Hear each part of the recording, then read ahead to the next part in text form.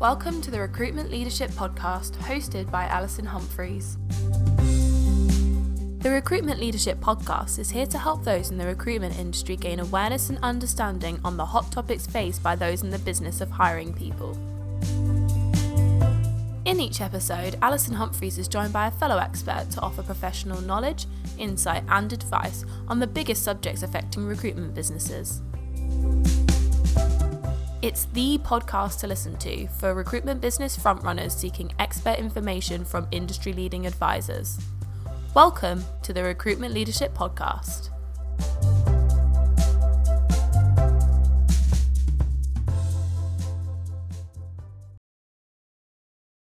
Hello and welcome to another episode of the Recruitment Leadership Podcast. I'm Alison Humphreys and I'm delighted to be joined today by my friend Lysha Holmes. Hello, Lysha. Hello, Alison. Thank you so much for having me. It's a pleasure. Thank you for joining us. Now, for anyone who doesn't know Lysha, she's an experienced recruiter who focuses on the recruitment sector, a rec to rec, and the business that she founded a full 18 years ago is Qui Recruitment. So, Lysha, just explain Qui in case people are misspelling it, mishearing it. Yes, it's often the case, as is the case with my name as well. My first name, Lysha, people often call me Lysha because it's the Y that tricks people. So Qui Recruitment was actually born from me wanting to brand the business for the key values, and excuse the pun there, there's lots of different connotations of what I stood for as a recruiter, even all back in 2005, which when I sat down and wrote it down, I thought, well, integrity, that runs through me, quality. And I thought, you as a person, urgency, it's all about you in the search. And when I wrote those three letters down, I thought, key. And that anyone who has done Latin or any kind of language in their past will know that key actually stands for who. So it was lots of different connotations. And so Qui Recruitment was born. And yes, we focus purely on the recruitment to recruitment service across our amazing industry. And it's a very proud and privileged position to be in, as far as I'm concerned. Okay. Well, Lysha, as my friend, you and I, we just love talking recruitment, don't we? And we've previously guested for each other. So today we're kind of continuing a previous recording that we made about internal recruitment for recruitment agencies. And this time we're going to look at things from a sort of flip side, and we're going to focus on retention. Let's just start there, shall we, Lysha? Tell us why experienced recruiters get in touch with you. Okay, so this is the $1 million question, isn't it? As to what everybody, wonders why people are leaving. And it tends to be, I'm being quite generic here, and then I will break this down further, but it tends to be two main reasons. One is an obvious thing. It could be a market's failing. There are plenty of markets, certainly over the last decade or so, that haven't performed as well, that are in decline, that are saturated, that potentially will get replaced by AI and technology. I'm sure that's something we'll come on to. And that's something that's out of the recruiter's control. So that's where I tend to go, right, is there anything we can do to change that? But the main reason why people contact a rec to rec, and myself particularly, is down to leadership or lack thereof. And that then covers a multitude of things, which is, really poor remuneration schemes. They're not being rewarded fairly. There isn't parity within the business. There's this sense of, I don't really understand how my commission is worked out. Maybe they've put their head above the parapet and thought, gosh, my friend over the road's getting paid X. So it's where they're not feeling valued for what they're doing. I'm sure, again, this is something that we're going to talk about, particularly around retention, which is this reversal in the flexible / remote working opportunity, which obviously the last 3.5 years has been monumental in changing our industry and how it's operated. But that certainly seems to be, this particular year, 2023, has been one of the main reasons why people don't seem very satisfied, that they're not happy that that's being revoked. And then actually quite a big area, and this is something which I think we should all take more responsibility for, is the lack of feeling of belonging.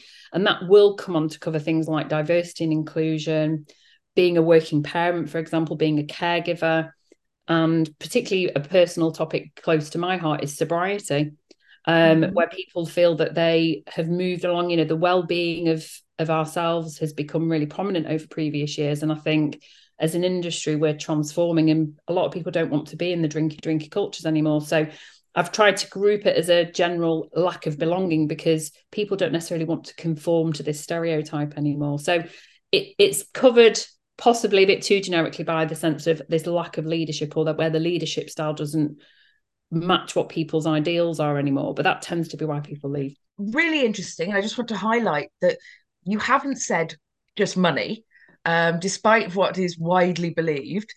But you made a couple of points early on in that answer about commission, and highlighted something I know to be true. Years ago, I did a very big research piece into different commission schemes. And one of the things I learned, because I did telephone interviews with lots and lots of staff in different agencies, one of the things I learned is that hardly anybody understood their own commission scheme. And if people don't understand it, it's not going to motivate them to do the things it's intended to do, is it? We're not accountants, we're not mathematicians, we are salespeople. And I'm a recruiter at heart, and I remember it being in my first recruitment job. Yes, it was 25 years ago. And oh gosh, prime time was an amazing apprenticeship to have. But my God, you needed a calculator to work out to the penny what each fee was worth to you, because there were all these different echelons and percentages and then brackets, and it was ridiculous. So each month you had a 4-week month, a 5-week month, and this threshold and this threshold. And to me, what the best advice I give to all my leaders who come and ask me is, you need to ensure it's as simple as possible for your salespeople and resources, the people that are being targeted to fill jobs and place jobs, in what each fee is worth to them, because you want it to be motivating. It should be stretching. It should be motivational, aspirational. I totally agree with the higher percentages being achieved when you're hitting, much higher billing targets. But I totally agree with you. We often do, and my business partner Laura has done many surveys on what does a good commission scheme look like. And the reality is, I'm hoping will corroborate, there is no one size fits all. There are, it's horses for courses. Every single company has different needs to have thresholds, no thresholds, different brackets, paid after rebate. Contract recruiters are paid differently. But the most important rule that should run across fundamentally every commission scheme is it should be simple enough to work out. Yeah. And when it's not simple, people assume that they are being cheated somehow, don't they? Yeah. And you made two other interesting points. One was about transparency. And if I've come across businesses where commission schemes are all personal, and therefore people have a sense that, hang on, he's getting paid for something and I'm not. And so I'm a huge fan of having a clear written commission policy that, if it's going to be different for different people, for perhaps a threshold, I don't know, that's tied to transparent grading systems, not hidden. That's not just on commission though, Alison. I think that should come down to, we are talking about retention particularly today, but this then does have a direct impact on hiring in great talent going forward and keeping hold of that talent going forward. It's all about hiring the best people and retaining the best people that are right for your business. And I think fundamentally, if you have a pay scale that, isn't fair, hasn't got parity, isn't looking after your current people, you're going to see that you're going to lose your best people. Because actually that, I made that point, I hope not too flippantly, but genuinely, I don't want anyone that I place to come in and, usurp the existing people that are there at the same, the peer group. I want that peer group to feel that they're being respected for the experience that they've got. Because why should it be that, just because I've gone externally, I'm going to get $5,000 more or $10,000 more than if I'd stayed. So I think, and that's where a good recruiter will consult the leaders to say, look, and that's where last year was just ridiculous, that we had these insane salary increases, which could never be sustained. But I think that the commission, equally to all the other benefits, I'm a huge believer that it should all be transparent. I think you should be able to go to your coffee machine, your water cooler moment, your nights out, your days out, and know what the other person's on, because actually that's what they deserve to be on. It shouldn't be, well, what are they on, what are they on? And I say that as somebody that was in an environment like that back in the day, and it was horrendous. I was the top biller by a lot, and they brought in somebody on about $10,000 more than me who had no experience, and he came and showed me his offer letter, and I was like, well, I was dead pleased for him, well done, he was a nice guy. But I remember thinking, what? So I think, as you know, we're the people that have been there and done it. So we've got the experience. We know how it feels. It's that empathy. So what we do in our role now is to encourage leaders to go, you need to make it fair, transparent, and have parity across the board. Yeah, absolutely agree. Some great points there. Thanks, Lysha.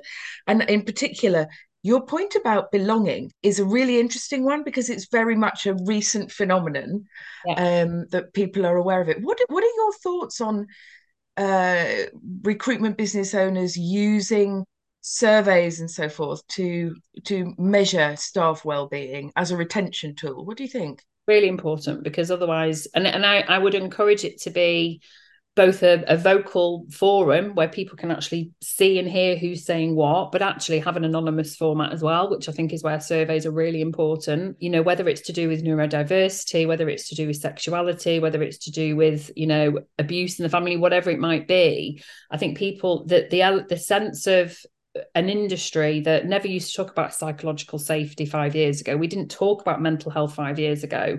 These are all things that are relatively new, and it's about time, really, because what we want is to create an industry of business professionals who know that they can come to work, feel safe, be the best that they can, and retain those people. So I think that even talking about what does a sense of belonging mean, you know, you and I would never have talked about that 5-10 years ago, would we? It would have been, what on earth are you going on? It was an HR thing, but actually it's within all of our capabilities to have these conversations, because as individuals we each have our own sense of belonging, don't we?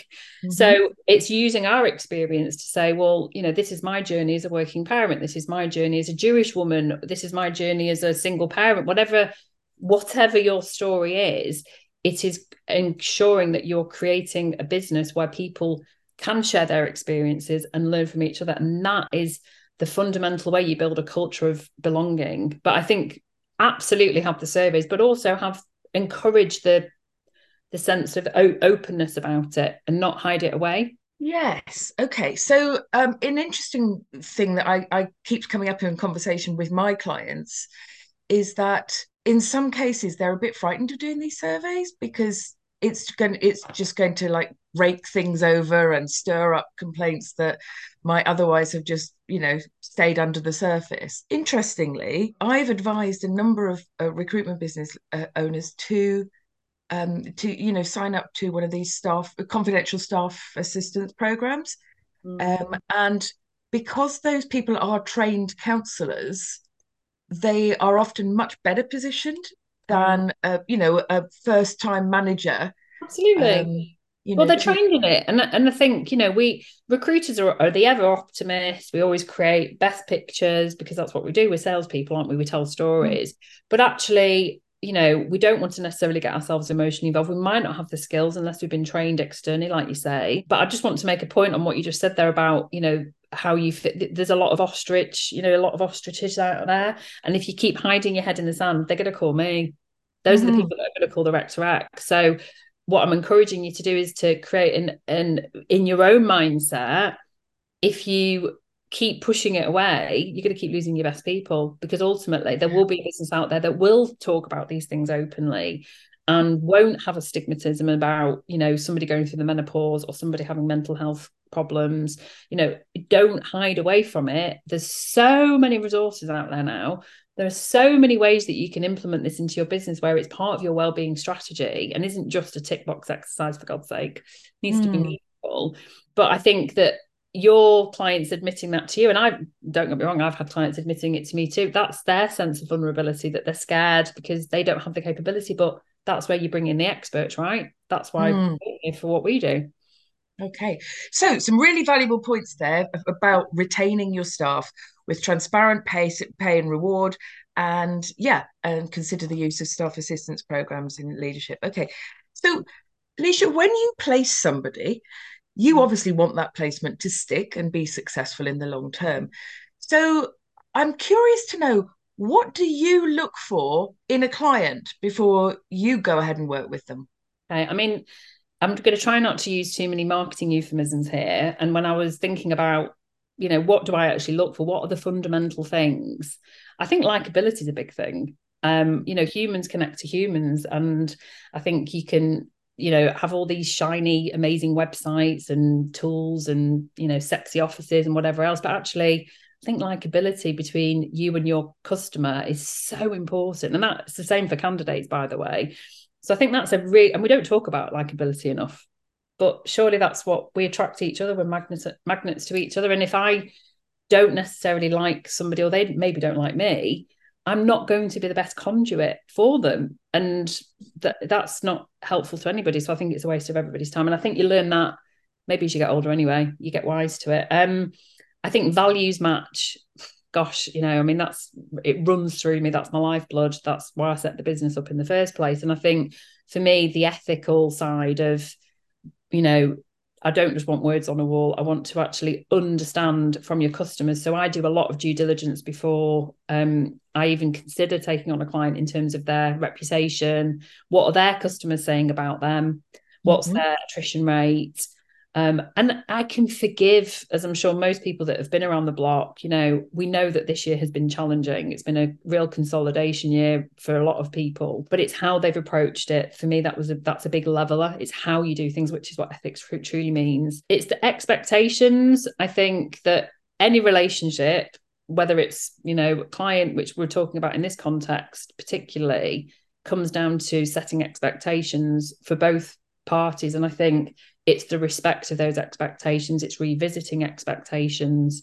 And at any point during any initial dialogue with a client, if those expectations, if I can't meet theirs, I actually will tell them that, if you're looking for volume recruiters, that's not what I do. That's right. Not what I do. But equally, they will have expectations of me. I will have expectations of them. Sorry. So if, it's just a two-way process. It's a partnership that you're creating. I also look for companies that can be really nimble. I'm sure you probably do a similar thing. You want companies that are receptive to your ideas. I'm not here to be a robot. I don't want to be a robot because I will get replaced by a robot. So I want clients who are innovative and creative and have such a strong sense of fun in what they're doing and passion for it. And, it's all the human elements of why we do this job. And I think I also look for, and being quite crude, have they got the cash to invest? And I don't just mean in me and my fees. It's they need to have that investment approach in the best technology. I know we're going to come on to talk about that. The best marketing, the best people, the best commission schemes. And if I get a sense that they're going to be penny pinching in any way, and I'm not saying, there are lots of companies that have done things on a shoestring to particularly startups. I love startups. I'm not talking about that. It's that big picture approach. And finally, it is, again, without sounding too corny, it's a partner, and for me, a partnership is where I'm treated like an equal and I'm not treated like a supplier. Right. Oh, so important. It's really important. Your investment in client companies, and I totally emphasize what you're saying, is very real. It's a very emotional thing, isn't it? And if you are dismissed, no callbacks when you leave a message, this kind of thing, people just delaying payment on your invoices, you really start to lose the will to represent that company, don't you? You do. It's respect. And I think I don't demand respect. You earn respect, and I understand that. But everything that you've said there, I think, we're adults, and you wouldn't go and treat your doctor in that way. You wouldn't treat your solicitor in that way. You wouldn't treat your accountant in that way. So why should I be treated in that way? I'm a business professional. You're a business professional, and I'm here to support you on your journey to achieve your goal. And if you want that support, and I love that you use the word emotional, because I think it is an emotional thing that we do, and we don't talk about that enough. And I think maybe that's why I have endured in what is regarded as that I think possibly the most challenging industry in recruitment, which is rec to rec. I've done it for 22 years because I'm emotionally involved. I care about my clients and their journey, and I don't want to just place somebody and get a quick fee. I want to ensure that they flourish and they thrive, and they are such a big part of that business that they couldn't survive without them. Surely that's what we're all here to do. Oh yeah, I totally agree with you. Just to, while we're on expectations, just tell us your thoughts on the processes that you see recruitment businesses following for their internal recruitment. What's good, what's bad? Well, bad is where there's this sense of, I'm here to interview you. Why do you want to work for my company? What do you know about my company? This kind of really one-dimensional, one-sided, no feedback, not taking my call for prep. I prep my clients every step of the way. I want to prep them on why the candidate's leaving, etc. What their nuances are, why they like the sound of the company. So if the client won't take a prep call before the interview, misuse of tests, Alison. Those tests are out there to support the science behind our psychology and team fit and motivations. They're incredible, but the amount of times, and I'm not saying abuse of misuse, but misunderstanding of what they're there for, it really puts candidates off, and that's at all levels. And then the worst one, the biggest it of them all, is the last minute kind of shifting. Well, we know that they're doing this, but actually we've decided to do this instead, and they leave it to the last stage to announce a big change in what the requirements of the job are, and haven't communicated. Oh, I see, like putting them on a different market than they were going to. Yeah, just changing, last minute shift. We're going to just change the goalpost, and the candidate goes, whoa, whoa, whoa, you've not been talking about that the whole way through the process. So, and I think it's not actually having a process. You would be surprised, and I adore recruitment. This is my lifeblood. But you would be surprised how awful some recruitment businesses are for hiring for themselves, that they don't define what their process actually is. They wing it. They wing it. Yeah. Yeah. And back in the day, I would expect a rigorous process, but back in the day, the last time I applied for a job, I think I had 8 interviews, all with different people, but the content of every interview was more or less the same. Oh, It's like, are you not communicating? That's the other bad one, where it's duplicitous, where you're not getting any value back. So that's what I'm talking about, this one-sided approach. So that's all the bad. That's what we're doing really badly. And really bad, there's feedback and things like taking illicit references without permission, just really unsolicited approach like that. But however, this is what a good process to me looks like, where the expectations are set from the start. This is what the process will look like. This is what we are expecting during this interview. This is what we will do for you, etc. So it's a fair, even playing field. I like interviews that feel like they're not interviews, where I'm not talking about over familiarity, but I'm just you're making another human being feel comfortable. Share your story, talk about your journey through the business. If it's your business, why you set it up, talk about why people join your business. I think that no tricks, we're not going to throw in a few little tricks here just to catch you out. That's just, it's a massive turn off for experience, certainly for experience. Could you just give us an example of a trick, if you can bring one to mind? Let me think. Role plays without pre-prep, pre-warning them, give us an competency-based interviews without preparing them for that.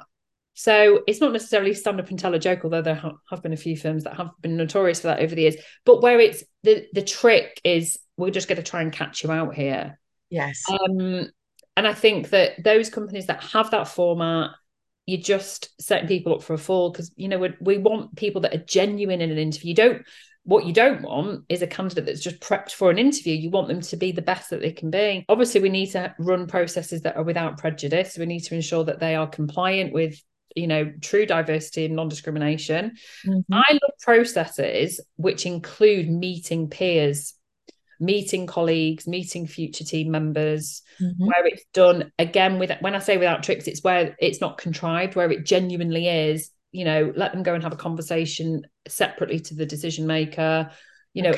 Those are the best ways because I just see the huge benefit to those incumbent people. They talking about retention, they're going to feel really valued. You're involving them in the interview process. I mean, again, we do hear of people that, senior leaders that are not told about someone they've just hired. Involve people. We need to talk about a timely interview process. You talk about 8 interviews. I mean, very often it can be the candidate that has poor availability. And in that case, as far as I'm concerned, it is the candidate who needs to manage their time better. But time kills deals. That is a fact. Yeah. Gosh, loads of really good points there on hiring and getting your process right. And very important, the point you make about we want to see people at their best and when they're relaxed. Yep. So create that environment rather than the I'm putting you under pressure environment. When you will just see people will say what they think you want to hear. If you, I know. And I've always, jokingly said, and I do prepare candidates for every interview, and every single candidate that's ever gone through my process will agree with that. But I don't tell them what to say. I don't tell them what questions to ask, because then they'll just sound like me.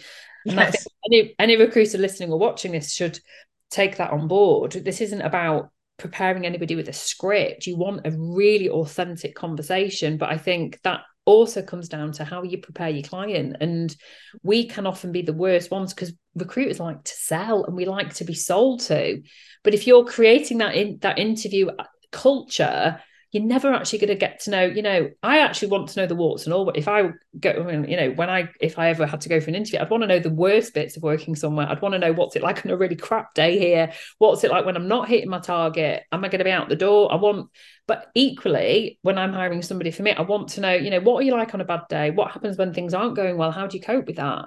And you're only going to get to see the real person if you create an atmosphere of, like you say, relaxed, non-judgy. I know that we do judge, but where you can be safe to say what you want to say.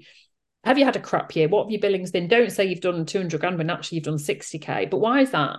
So it's being open, and some of the best hirers for me are the ones that create those environments where my candidates come out and go, that didn't even feel like an interview. Good. It felt like a business conversation. Good. That's what we want. Okay. And, for anyone who's thinking, hang on, I thought this was about retention. That's everything you've said is bang on about retention. If you've done your selection right, you will attract the sort of people that will succeed with you, won't you? What seriously, how many times have you taken somebody on, they've performed amazingly in an interview, and then they sit down first week, second week, third week, you're like, this is not the person we just interviewed. And that's down to your interview process. Yes, exactly. So it is down to that. And I think, I'm glad we've covered this point, because I think that the way we recruit for ourselves has a massive impact on who we retain, because you want to hire the best people. You want to keep creating this continuous high performing culture. The only way you're going to ever achieve that is by continuously interviewing high performing people. Thank you. Okay. So here's a question. Is there a right retention level in the recruitment industry, in your view? Well, it depends on what level we're talking about, right? Because if we're talking about entry level, it's going to be far higher. Far higher attrition than if we're talking about the senior leadership level. So I would like to think, if I was doing this through rose-tinted spectacles, that for people who've got 3 years plus experience, we should be looking at a really high retention rate if we're doing all the other things properly and we're not cutting corners.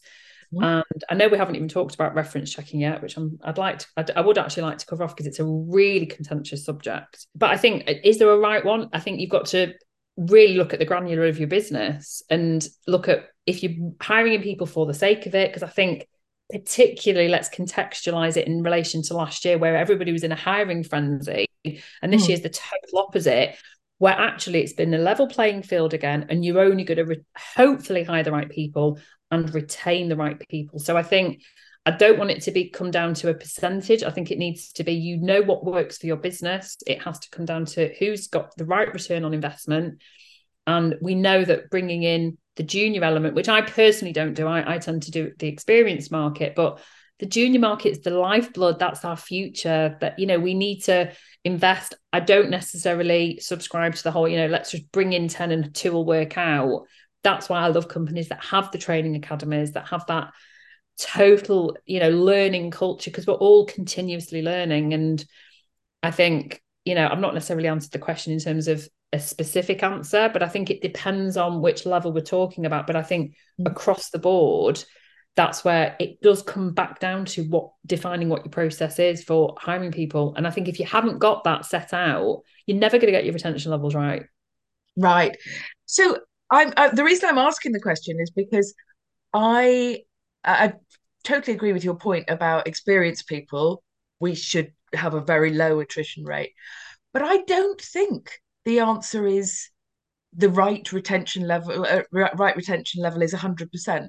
No. I actually don't think that. I think that the most successful businesses, and I'm not just talking about financially, but culturally and so forth, often have about a 10% staff attrition rate. Like you say, there's nothing magic in the number, but it is because they are a stretching and growing environment, or one that's, responds to change, but they part on good terms with those people that leave. Yeah. Okay. The classiest firms out there are those that have good leavers. We want good leavers, and people are going to leave. Why do people leave companies in a good way? It might be to go and set up on their own. Amazing. How fabulous. You've created entrepreneurs and entrepreneurs. It might be that they're, relocating. It could be they're having a family. There are so many reasons that are good reasons why people leave. But I think it's about how classy you are as a business leader. Don't stop being toxic when people leave. Yeah, so true. Okay. So what other steps that we haven't touched on yet, Lysha, would you advise recruitment leaders to take to retain staff? Oh, and also, is there a difference between business support staff and fee earning staff? Yeah. I think that all staff should be treated in the same way, with respect, because our businesses couldn't run without our business support. I mean, I've got an amazing virtual assistant. I say virtual, she's a real person. She just not physically here. And so I think that comes down to respect for people who all contribute. We all have a return on investment for what we do in the business, but ultimately billers generate income, whereas the business support people allow us to be able to do that. So I think that in terms of other steps, I think it's important to think about the intellectual property of your billers. That can be quite detrimental. If you're creating a culture of 360, which we haven't come on to either, there's, again, very contentious subject. Should we have a 360 culture? Should we have 180, 270, all these different numbers? But if you have a genuine 360 culture, you are potentially creating future little businesses that could then impact. If they leave with all their intellectual property. Yes, we have restrictive covenants to protect us, of course we do, but after 6 months, genuine 360 billers will just pick it up and set off again. So I think leaders need to think about, and I know that this is definitely the culture out there now, which is so exciting, which is why we've seen so many incubation companies born in the last few years, is creating that entrepreneur network. So if I'm working for you and that I'm not dying to maybe go and do something for myself, you'd go, Lysha, let's talk about keeping you within the group. Let's talk about growing out your own brand. You can have a percentage in the business. Leaders need to start thinking about that. It's a way to, invest your cash wisely. You're keeping the intellectual property within your business, and you're never going to lose that person. I think entrepreneurs we don't talk about that word enough. And again, I know it's a marketing nuance, but it's true. Sometimes people come to me and they should be setting up on their own, but they haven't got the capital. They're a bit scared. So maybe they've got a young family, lots of different reasons. And the first thing I'll say is go and speak to your business owner and see if they'll invest in you. You're not leaving then, but you're just feeling frustrated, or you want the remote or the flexible. So leaders, be open to it, because that's the best way to protect your best investment, which is your 360 billers. Think about your restrictive covenants. I'm not a legal expert, but they should be robust. They should be fair. It's probably one of the most talked about things when people are getting to offer stage. Where is your restrictive covenant at? Protect your business. You'd be surprised how many people don't have them in their contracts. Gosh, really? Oh, I know. Yeah. I also want to just cover on what we just talked about there about leavers. People will leave your business. Look, that's a fact of life. Think about the impact of those people leaving on your existing team, and how you then communicate that, the language that you use. Because I think very often that can often be almost a cascade effect if you don't react in a I'd say professional way, but actually in a fair way. Obviously, each individual person, it's within their own, it could be that they left and it was the best thing that ever happened, because we didn't, sometimes people leave that are really toxic. They might be the best biller, but actually they were a bloody nightmare to work with, and we didn't want them in the business anyway. And that can then create a knock-on effect. And if you didn't do much about it as a business leader, people will look at you and go, they were an absolute nightmare. They used to swan around the office, not caring about anyone else. So I think it's about, as a leader, being consistent with how you treat people, individualizing how you treat people, but being consistent with it. So I think, thinking about how you react to things, thinking about how you communicate things, share vulnerability, share where you're going with things. The business support people are the most important, pillar within any business. And I think very often, I don't interview business support people per se, but I think they should be incentivized because I think they're an intrinsic part of the business. I have very often seen and placed ex-business support people who've moved into resourcing, moved into research. They make amazing recruiters if they want to be. So you can create your own little, delivery team, resourcing team from business support. So I think don't undervalue what those people can bring to your business too. Okay. So some really important points on retention there. And I think you had a point you wanted to make about referencing. I'm going to ask you a question back. What are your thoughts on references? So I think that they are invaluable. And when I look at all the people who I know have moved and I should have been contacted for a reference, I'm really disappointed that recruiters don't do this absolutely routinely. I count myself capable of making a judgment about the person who's giving it, as well as what they're saying. So, if the person who's applied to me is saying, look, we fell out because of a disagreement over X, whatever, then I will take that into account. And I might even end up taking more than one reference, so forth. So I think they're really invaluable. What are your thoughts? So, I agree with everything you said there. References are subjective, like anything. If you were to go and speak to somebody that worked with me 10 years ago, they'd probably say something very different to who I am now. So I think it's always setting the context, setting the scenario. I think you should always take more than one reference. That's my view for that reason.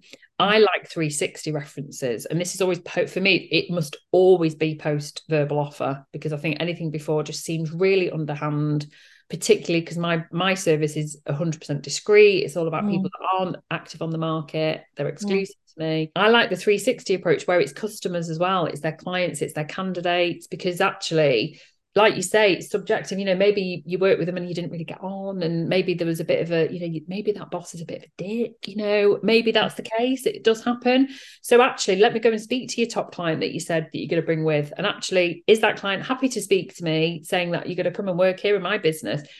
And very often that's much more telling than an ex-colleague. I think they have definitely got a place. I don't understand the firms that go, we just give dates. Come on, you're a recruitment company. You know why we're doing it. It's usually the corporates, I'm sorry to say. It is usually the corporates. I don't want a written reference. I don't want a form. I want to just pick up the phone and say, look, you know the job I'm doing. Would you be in my position? Would you go and place them? And this is the biggest question I always ask. If you were in my shoes, what job would you put them in? What's the best job for them? What's the best environment for them? Oh, I love that. And then I know whether I've got it right. And then I know whether I've got it right. And that way then it's very objective, because it's not about the job they're going to. It's about saying, as me, that's why it's so valuable for the recruiter to do that for that candidate, whether, obviously your audience isn't all rec to X, it's recruiters doing the job. I think it's a really powerful way to connect to either existing or future clients, because it shows that you are diligent.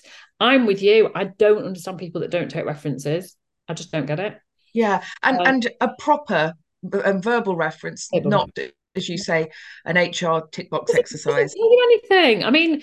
To be fair, what I've just said there about the clients and the candidates, you can go and read their endorsements on LinkedIn, and I get that, and I agree with that. You can't lie about them, you can't make them up, you can't buy them. I do agree with all that, but actually, I just want a sanity check. That's why we're doing it, right? Sanity check. What would they like to work for? And you say, you're contextualizing it. It could be that maybe we didn't get on. Maybe there was something where there's been an issue, a legal issue or whatever, performance related, but then you'll know the candidate is telling the truth. So I think, I think that there is a place for them without a shadow of a doubt, but it's got to be done at the right time, not underhand, not behind, anybody's back. I think, we can do more.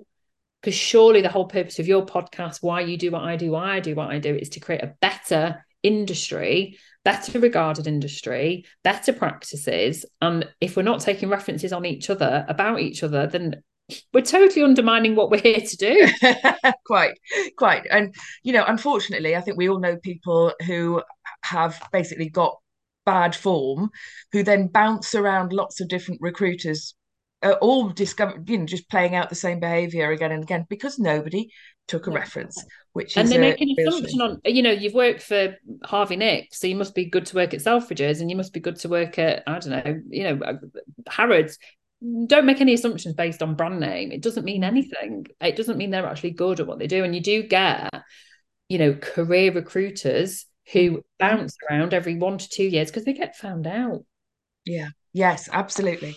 And again, we're talking here about retention. So if you are going to keep someone and it's going to be successful, mutually beneficial, then let's make it thorough, for heaven's sake. Okay, now there's 2 more subjects before we run out of time that I really want to get your thoughts on in the context of retaining our own recruiters. Yes. One is learning and development, yes. and the other is tech.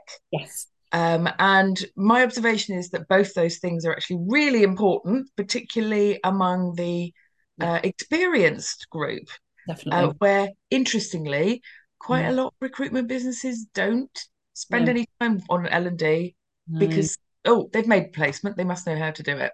Yeah, I mean, I think it's the most important point I want to make here is that each individual will have their own sort of view on what learning and development actually means. It's 2 different things. Learning is what we continuously do, and then development is what should be, a mutually beneficial thing in order for me to become a high performer and be the best that I can be. So I think it's listening and creating that culture of, I actually would really quite like to go and do this. I'd quite like to do this external course. I want to get involved in this.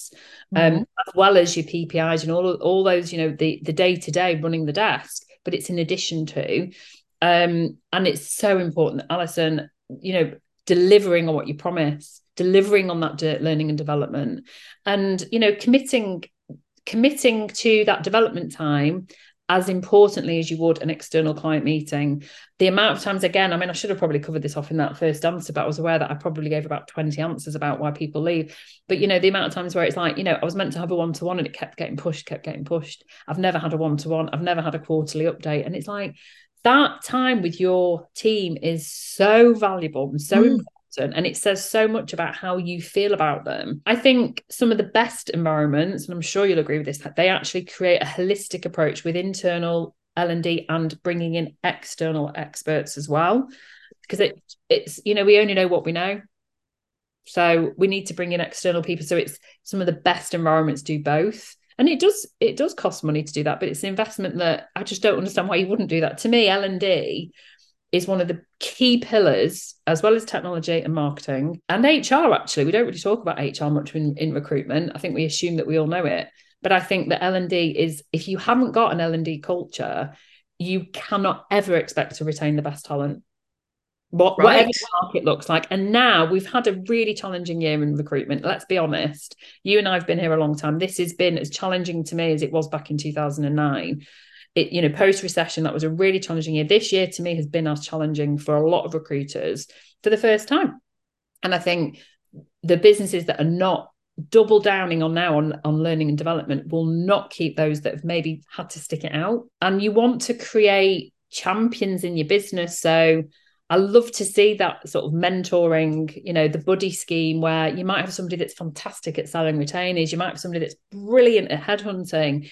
Create this continuous learning culture where they're happy to share that. So, that's how you then create succession planning as well. But I think firms can do so much more for their existing people. And again, it's about then those people will then create that learning culture for any academy or junior people that you bring through. But I think just, I've been doing this a very long time. I still invest in my learning and development every year. In fact, I'm so excited.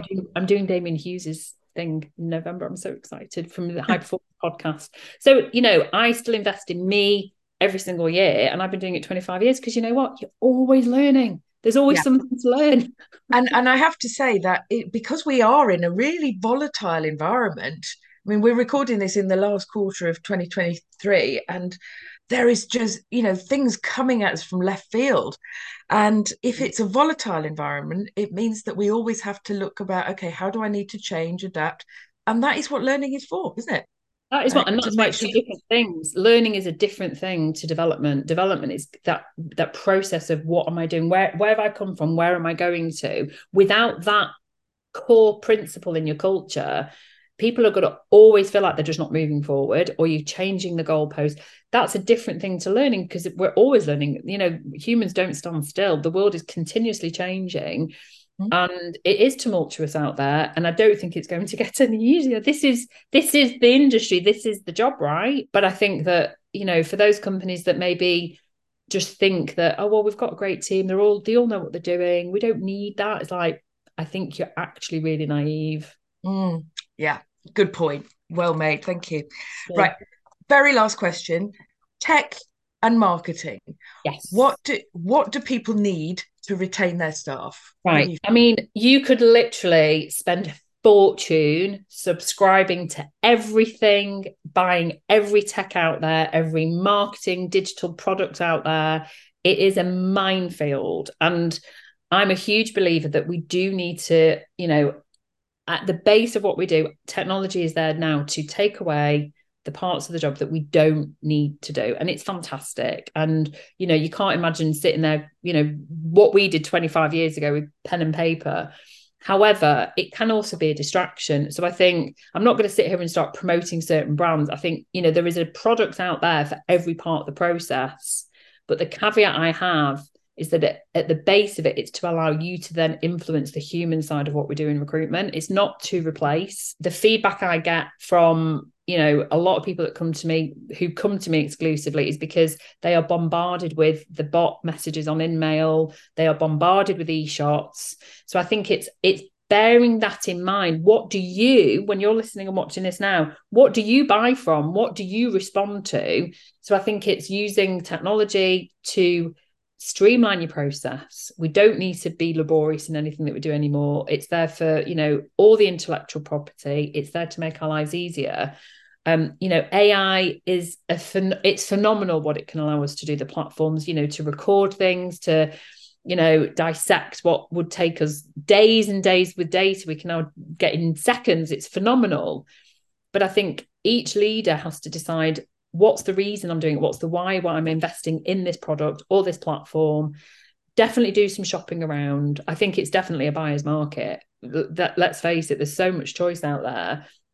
And make sure everything's integrated, but don't hide behind the technology. I think that if you are to, I've done so many podcast episodes on my show for the Recruiters Recruitment podcast on the threat of AI. And it's like, fundamentally, if you don't want to be replaced, you need to ensure that you're still having that human interaction with your candidates, with your clients, and the technology just allows us to have the time to do that. Okay. Do you know what? I feel like we could talk for the whole of the rest of today on this. Good, Alison, we've proven that when we've met up. Listeners, I know that you will be able to hear Lysha's passion for the industry, and you can connect with her on LinkedIn or Lysha. Just give them your email address, Lysha. So it's Lysha, which is Lysha at @quirecruitment.co.uk. And I'm happy to connect to anybody on LinkedIn. All my social handles are at Lysha Holmes. I am on Instagram. I'm sort of on TikTok, but not really, because I can't really get my head around it. But my main place that I spend most of my time is on LinkedIn, obviously. And I love connecting to recruiters and just talking about things passionately, because ultimately we're all here to improve people's lives, aren't we? That's what we do. Absolutely. And that's a perfect note to end on. Lysha, you've been a brilliant guest. Thank you so much for taking the time to record this. I'm Alison Humphreys. This has been the Recruitment Leadership Podcast. And if you're interested in reading further about some of the topics we've discussed today, do pick up a copy of my book on Amazon, 7 Behaviours of Successful Recruitment Leaders. Lysha, thank you very much. Thank you.